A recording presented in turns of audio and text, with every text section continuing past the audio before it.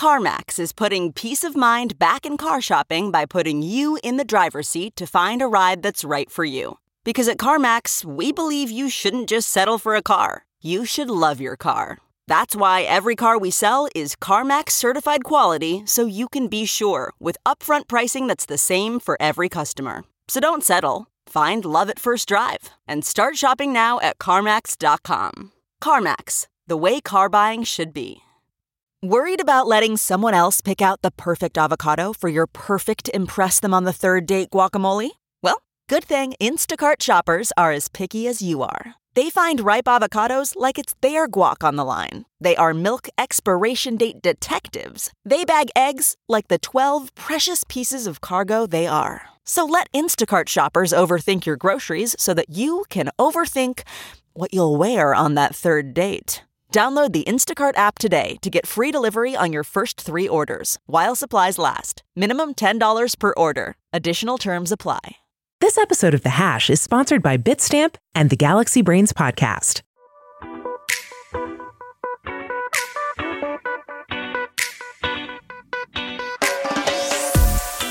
This is The Hash podcast. Stay informed with the latest on Bitcoin, ETH, the metaverse, Web3, and more with stories that matter to the crypto world. All on The Hash for your ears. You're listening to the CoinDesk Podcast Network. Hey everyone, happy Monday and welcome to The Hash. You are watching us on CoinDesk TV and maybe listening on the podcast network. I'm Jen Snassi. We got Zach Seward, Wendy O, and Will Foxley here today. Zach, you got our first story. What is going on with SBF? All right, we're going to the SBF saga, the latest chapter after him entering custody in the Bahamas. Some back and forth as to whether or not he was going to resist extradition to the USA, that is. Now it seems as though SBF is agreeing to be extradited to the US as soon as today, following a hearing in the Bahamas, according to a source with direct knowledge and as reported by Bloomberg. So the speculation here is that SBF maybe thinks that he can get out on bail during the proceedings if he is in the U.S. He's been in jail for exactly a week at the notorious Fox Hill prison, the Bahamas, which has long been reported to be really bad in terms of conditions.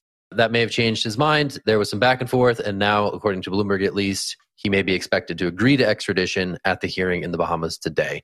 We'll be monitoring this one today over on CoinDesk.com, but that is the latest we got. Sources talking to Bloomberg. Jen, I'm going to toss it to you. What's this really about? What do you think the extradition saga is really about as it relates to SBF in the wake of this arrest? Well, I don't have a hot take here, but I do think that, given that the lawyers have done such a quick 180 in terms of not resisting extradition to the U.S., I think that they are working on a plan to make SBF as comfortable as possible. And as we know, in the Bahamas, they have denied bail. There have been a lot of news outlets that have reported on the conditions of Fox Hill prison in the last little while. We know SBF has his own cell in the prison, I think in the medical section of the prison. So he's not with general population. He does have his own cell. I just think that probably he is not enjoying it, and they are looking at plan B, C, D, and E to see how comfortable they can make him. And that's what I think it's about. I guess time will tell what happens when he does get extradited to the U.S. If he is convicted on all of the charges that are laid against him, he could spend the rest of his life in prison. So it'll be interesting to see how this is handled once he is extradited to the U.S. I know there are some people on both sides of the coin looking at whether there are some conspiracy theories here, but I'll just leave it at that. Will, what do you think? Yeah, no, I kind of like how Zach put it when this all went down, he got arrested. It was the end of the season, right? It was a season finale. We got the bad guy in jail and it was all over. But of course, it's going to piddle out a little bit more. There's some post-takes and postscripts, if you will. And there should be, right? Because there's some interesting stuff here. He doesn't want to be in Fox Hill prison. It's notorious, top 5 worst prison in the world, according to some people. The State Department even wrote up back in 2020 about it, like the conditions there just being terrible. And it's pretty hard to go from an Albany penthouse in the Bahamas into a jail cell in Fox Hill and try to make that workable, right? So he's going to try to move to the U.S. One thing that was included in that Reuters or was the Bloomberg article was the fact that SBF thinks he can get bail in the United States versus bail in Bahamas. He tried to get bail in the Bahamas. And why does he want bail? Well, I guess he wants to get out, have better conditions. He probably can pay for it. Few is like different ways of getting money. But I am curious if he wants to get out on bail just so he can do more PR running around and try to get some more support for himself. That's what I'm curious about. Like, what is this fixation on getting out on bail when it's more than likely, if you look at the counts against him, he's more than likely going to prison for a very, very long time. So bail is not going to do that much for him. He's going away for life possibly. So I'm curious why that's happening. That's one thing I want to see followed up on. Wendy, you can throw it up to you, get your take on the story. So the reason why people generally want bail is because they know that they're going to go away either for a long time or a short time, and they want to be able to resolve any types of business or whatever that they have. In his particular case, I think that he is a flight risk. I think with a lot of the connections he has, especially politically, I would probably deny bail too if I was a judge. But I did call it that he was not going to be in general population. And I think the little charade he pulled in the courthouse with him saying, can I take my shirt off to administer my medication patch, was a way for him to kind of show that he's not well enough to be general population. So I think that his living conditions in this particular jail are probably better than most other people because he's kind of away. Even if it's disgusting and gross in the cell, at least he's not in general population because that's a whole different beast to deal with. Now, as far as why he'd want to come to the U.S., it makes sense. Again, he's going to have a lot more power, a lot more control over here. It's probably a little bit easier to maybe bribe or not bribe different people, especially with the connections that his people have. That's just my opinion. Either way, I think that this whole entire thing is a mockery, and it's just very sad, everything that's happened. Fair enough. Well, fair enough. I mean, I'll shut it down. I mean, we're going to watch this and see what happens if this report comes to be true and SBF is carted off back to the U.S. for day's end. That's what's being reported here, and we will let you know if that happens. All right, that's it for the story. I'm going to Will. Oh, what's going on? I've got one more part to add. You got one more thing? Go for it. Yeah, I was actually supposed to be in the Bahamas to go to the court thing and all that stuff, but I said no because it just seems like too much of a charade for me. But shout out to everybody that's there. You could have been our man on the street, Wendy. Next time, take the opportunity, fill us in, enjoy the sunshine, and get the inside scoop. If you can go to the Bahamas, go to the Bahamas, Wendy. I don't know what you're thinking. It's winter out here. Okay, let's go to Binance US. Let's talk about the assets they have chosen to purchase. They've stepped back in the ring for Voyager digital assets after it's going through a Chapter 11 bankruptcy. There was a few different companies trying to bid on these assets, including FTX US, which originally won the rights to purchase all the assets on the exchange and then basically got all the customers from the exchange as well. And then FTX US blew up. They're now going through their own Chapter 11 bankruptcy, and Binance US has stepped in. Binance US is a subsidiary of Binance, the world's largest cryptocurrency exchange. Why would Binance US want this? Well, we'll actually throw this one up to Wendy to get her take on it. From my understanding, basically they want the customers, right? You buy the platform, you buy all the assets to the platform, the technology, and you're going to hand back all the assets to the customers since Chapter 11, but you also have the rights to their information. So that's what it seems to be, a customer acquisition play. But I'll throw it up to you when you get your take on this story. So I personally think that this is a great PR move for Binance US, especially with all of the insanity that's been happening with them, potentially being insolvent. That's a rumor. I'm not saying that they are insolvent, so please don't take my word on it. However, you should always custody your own crypto. Don't leave stuff on crypto exchanges. I think it's a really good PR move for them. Yes, customers will be able to get some back of what they left on the exchange. I've got money there, so yay, fantastic, great. But I think it is a really good PR move that Binance US is going to step in and kind of absorb Voyager. It's also a slap in the face to Sam and to FTX because FTX was going to swoop in and bail them out or, save the day. And I think that FTX wanted to do that with a lot of the other companies that went down due to the crypto contagion. So it just seems that CZ is taking Sam's lead there, stepping in and doing the right thing, whether that's right or wrong, and saving the day. So it's a good PR move in my personal opinion. I have PTSD and deja vu all at the same time. So I remember when we were talking about FTX buying Voyager, and I said, what a great move. I think I did the quick napkin math at the cost per acquisition. I think it was about $400 per customer. And we were like, what a great way to acquire all of these customers. 1.7 million customers need a place to go. They need to be made whole. What a great time. Then FTX imploded, and now Binance US has come in to save the day. Again, I'm not fudding or anything, but as I was reading the story, I remembered the story from last week that said that auditing firm that provided the proof of reserves for Binance has now taken those proof of reserves off of their website. They're not working with any more crypto clients. I just wonder what's going on there. And I don't know what to make of anything. And so if I'm feeling this way, I can only imagine how customers, how Voyager customers, how FTX customers are feeling right now as they get all of this news and don't know how to make sense of it. Wendy? Really quickly on, I believe the company was Mazars that was doing the crypto audit. And I posted about this and I also talked about it on my show. Crypto audits are still technically new. And the way that they look at these compared to traditional audits is a lot different because crypto assets are very volatile. So it makes it the process a little bit more complicated. There's going to be a lot of growing pains when it comes to Miracle Tree, proof of reserves, and crypto audits. And I think it's going to take years to really solidify a correct method that everybody feels comfortable with moving forward. So I just wanted to chime in about the auditing and how that's going to look like in the future. Zach, what's your take on this story, though? I mean, that's a great point about the auditing. I was at an event last week talking to like an accounting firm guy who, heads up their Web3 practice. And he was saying that there's just a ton of reputational risk out here for people who sort of are on the cutting edge of figuring out what these audits look like. It's just a tangle of like all these tricky questions and how you represent this stuff. And is it really worth the blowback? Should you get it wrong? And so a lot of these auditing firms are indeed scared away when it comes to auditing exchanges and even other firms within the space. So I think that is a really good point to bring up. I guess I have a lot of questions about this story, and I don't really understand how are they buying all these assets? Does it go through the bankruptcy process? So they just have a higher time preference in terms of taking on some of these claims, and then they're going to disperse the funds later? Is there a way that they're getting these on board more quickly? I really don't know enough about the workings of bankruptcy law to understand exactly how they're going to acquire all these crypto assets at the fair market value. And I would imagine that that's going to take a really long time. So maybe it's a PR coup in the short term that is meant to sort of, strengthen Binance US's image in the present market. But I'd imagine this would take a long time to get $1 billion of crypto assets out of this bankrupt company and into some version of customers' hands. So I really have a lot of questions about where that money is coming from, how long it's going to take for it to happen, and whether or not it's going to be meaningful in the medium term. But that's just me. I'll toss it to Will.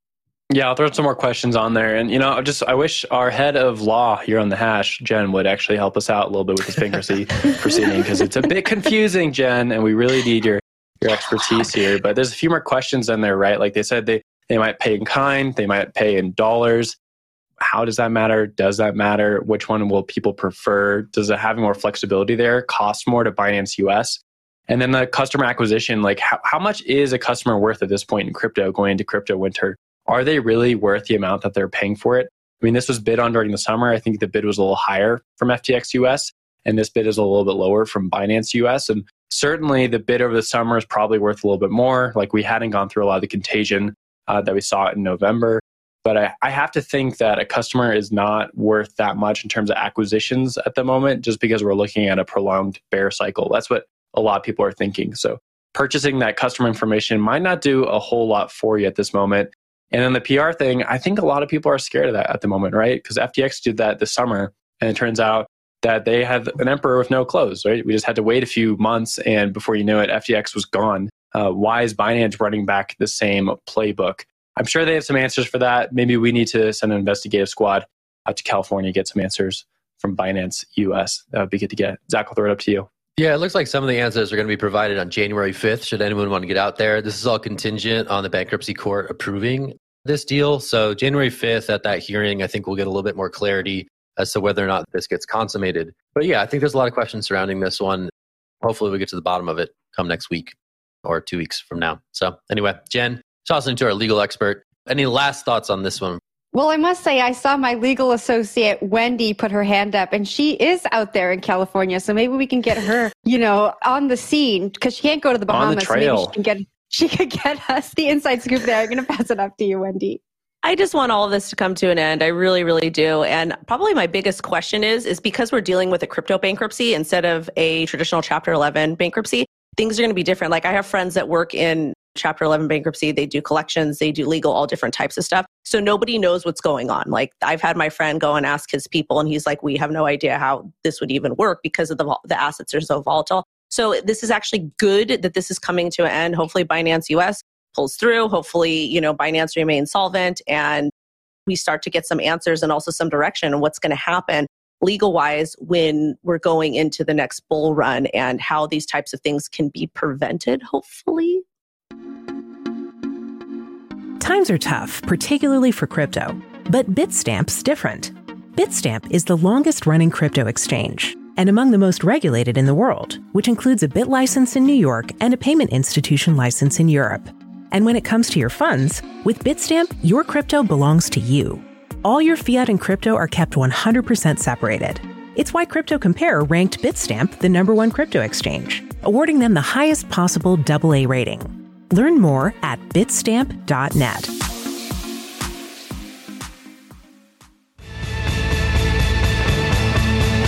Hey, Will Foxley here, co-host of The Hash. One thing we can take away from everything going on in crypto right now is that it's important to go deep and verify. Crypto Twitter is great, but 280 characters can only go so far. One podcast we love is Galaxy Brains. Here's the host, Alex Thorne, head of research at Galaxy Digital. Thanks, Will. For in-depth takes and probing analysis on topics, trends, and events across the Bitcoin and cryptocurrency ecosystem, check out Galaxy Brains, our weekly podcast. Find Galaxy Brains on your favorite podcast app and on galaxy.com/research. Presented to you by one of the most trusted teams in the industry. So our next story, you guys, is about none other than Vitalik, talking about Elon Musk, because Elon Musk bans to put Twitter on path to authoritarianism. So he says that the amount of bans over the past week are putting Twitter on the path to authoritarianism. Vitalik said Musk has been using a strategy he calls central planning as overfitting. Claims Elon is creating a policy to fit around his personal views on a very specific situation. And this came after the Elon Jet's account was banned, the account that tracks Elon's private jet. Flight trackers are all publicly available info, and reposted it, which is legal in the US. So before I give it to you guys for your thoughts, I just have to say, I don't like the idea of doxing in any way, shape, or form. I don't care if the information is public. If you own a home or you own property in the United States, your information is public, and that's not really anybody's business, especially for putting people's families in danger. I don't like it. I don't support it. I know we're trying to operate in a true decentralized economy, but I just don't think that it's okay any way, shape, or form.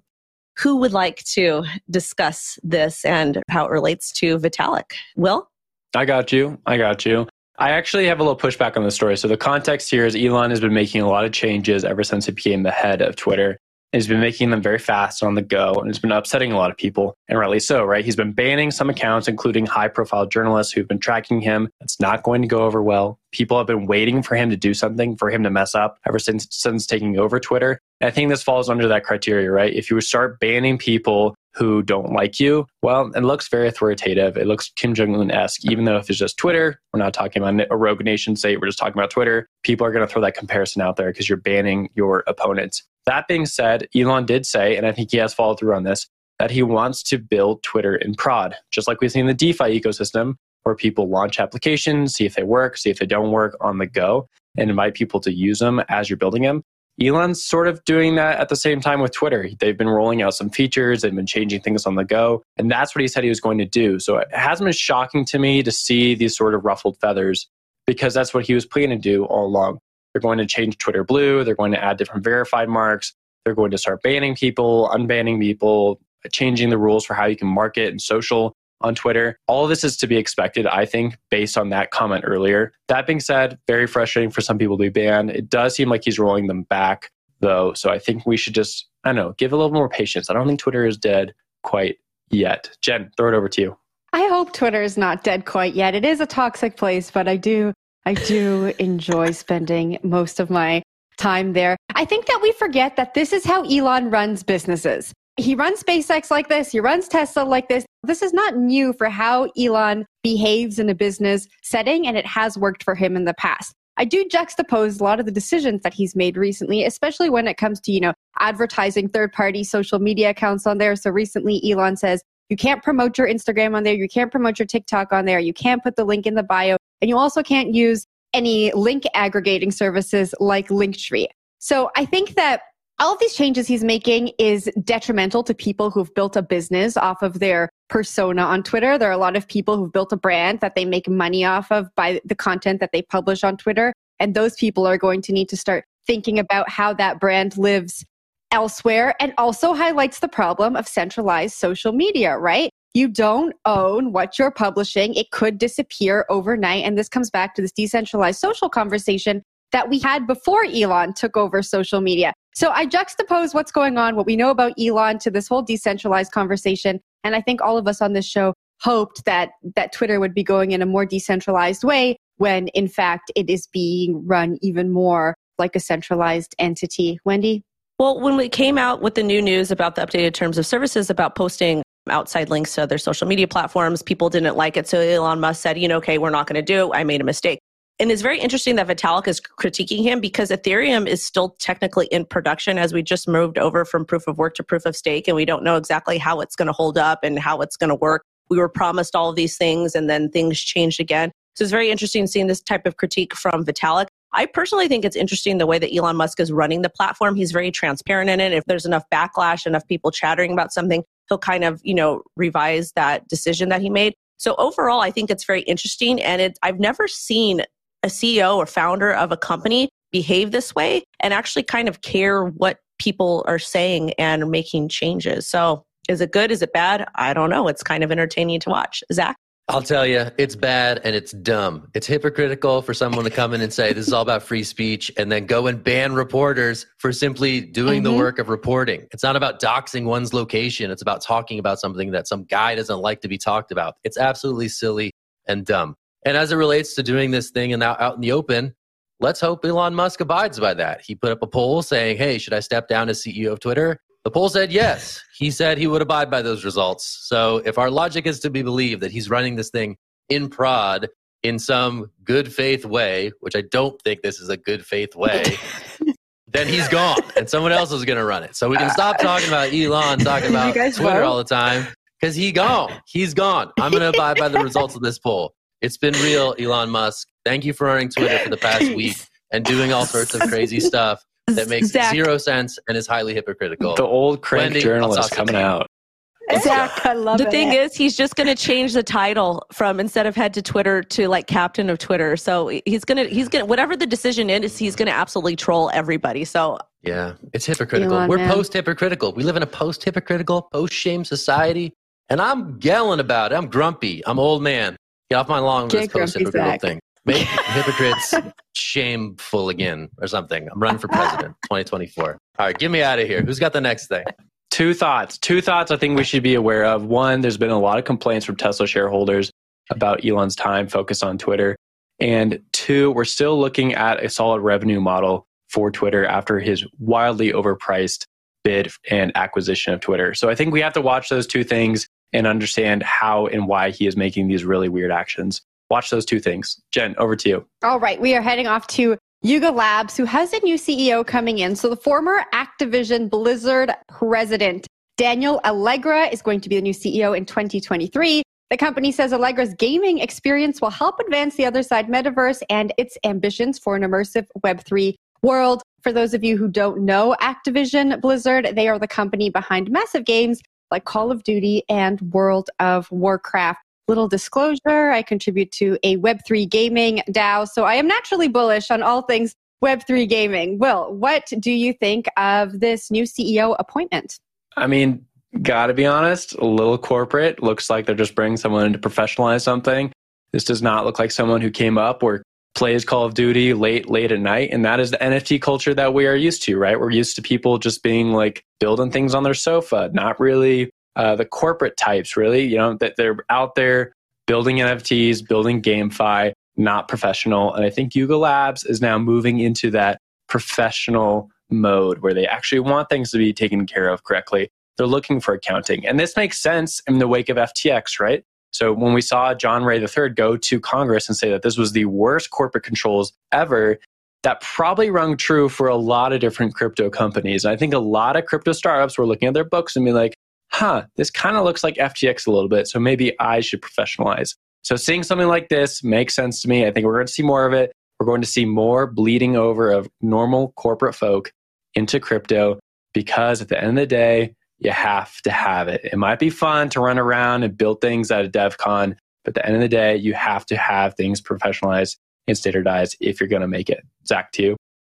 I like that take. It does seem kind of sad, like pour one out for like weird NFT degenerate people who are running these projects and bringing on buttoned up former Activision executives to run these things and to license the IP and to make movies of it. And they're like, oh, no, just do the Hollywood thing. Just sell out, right?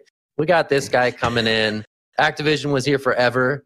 They were here all the way back to Pitfall. Anyone who played Atari, check that out way back, right? So maybe NFTs are in the Atari moment of their development. And this guy will advance it toward the Call of Duty era of the NFT scene. But I don't know. I'm with Will. It feels kind of sad. I saw his hand go up. I'm tossing it down to him. Yeah, can we get him back on the screen here? I just want to say, like, this is the person that you bring in, just like John Ray III. Don't do it. This is the person that you bring in to standardize things, right? That's okay. cold. Hey, this is who you want running your company. And I think we need to emphasize that more. FTX was run by a clown who was sleeping on a beanbag, and that's why everything was run on Google Sheets and QuickBooks, okay? This guy ain't doing that. This guy is standard. He's professional. Sure. He is going to run fudding my bags, Will. Stop fudding my bags. It's true. No, your bags are going to strengthen from here. This man knows what he's doing, okay? You want to see this. You want to see this. Bags. Oh, he will. He will. Jen, to you.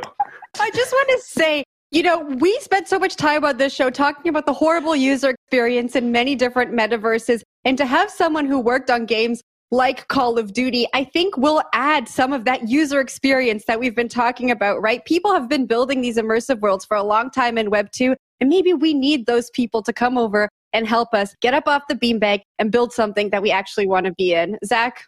I'm bullish. I mean, Yuga's a big deal. They're going to be sort of the flag bearer for Web3 metaverses going forward.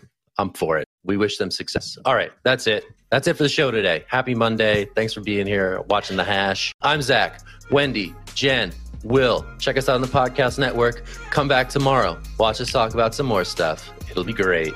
All right, that's it. Bye.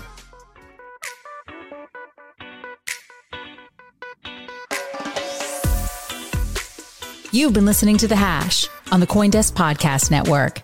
We would like to hear from you, so if you have any questions or comments, please reach out to us at podcasts@coindesk.com, subject line, The Hash, or leave us a review on your favorite podcast player. Thanks for listening.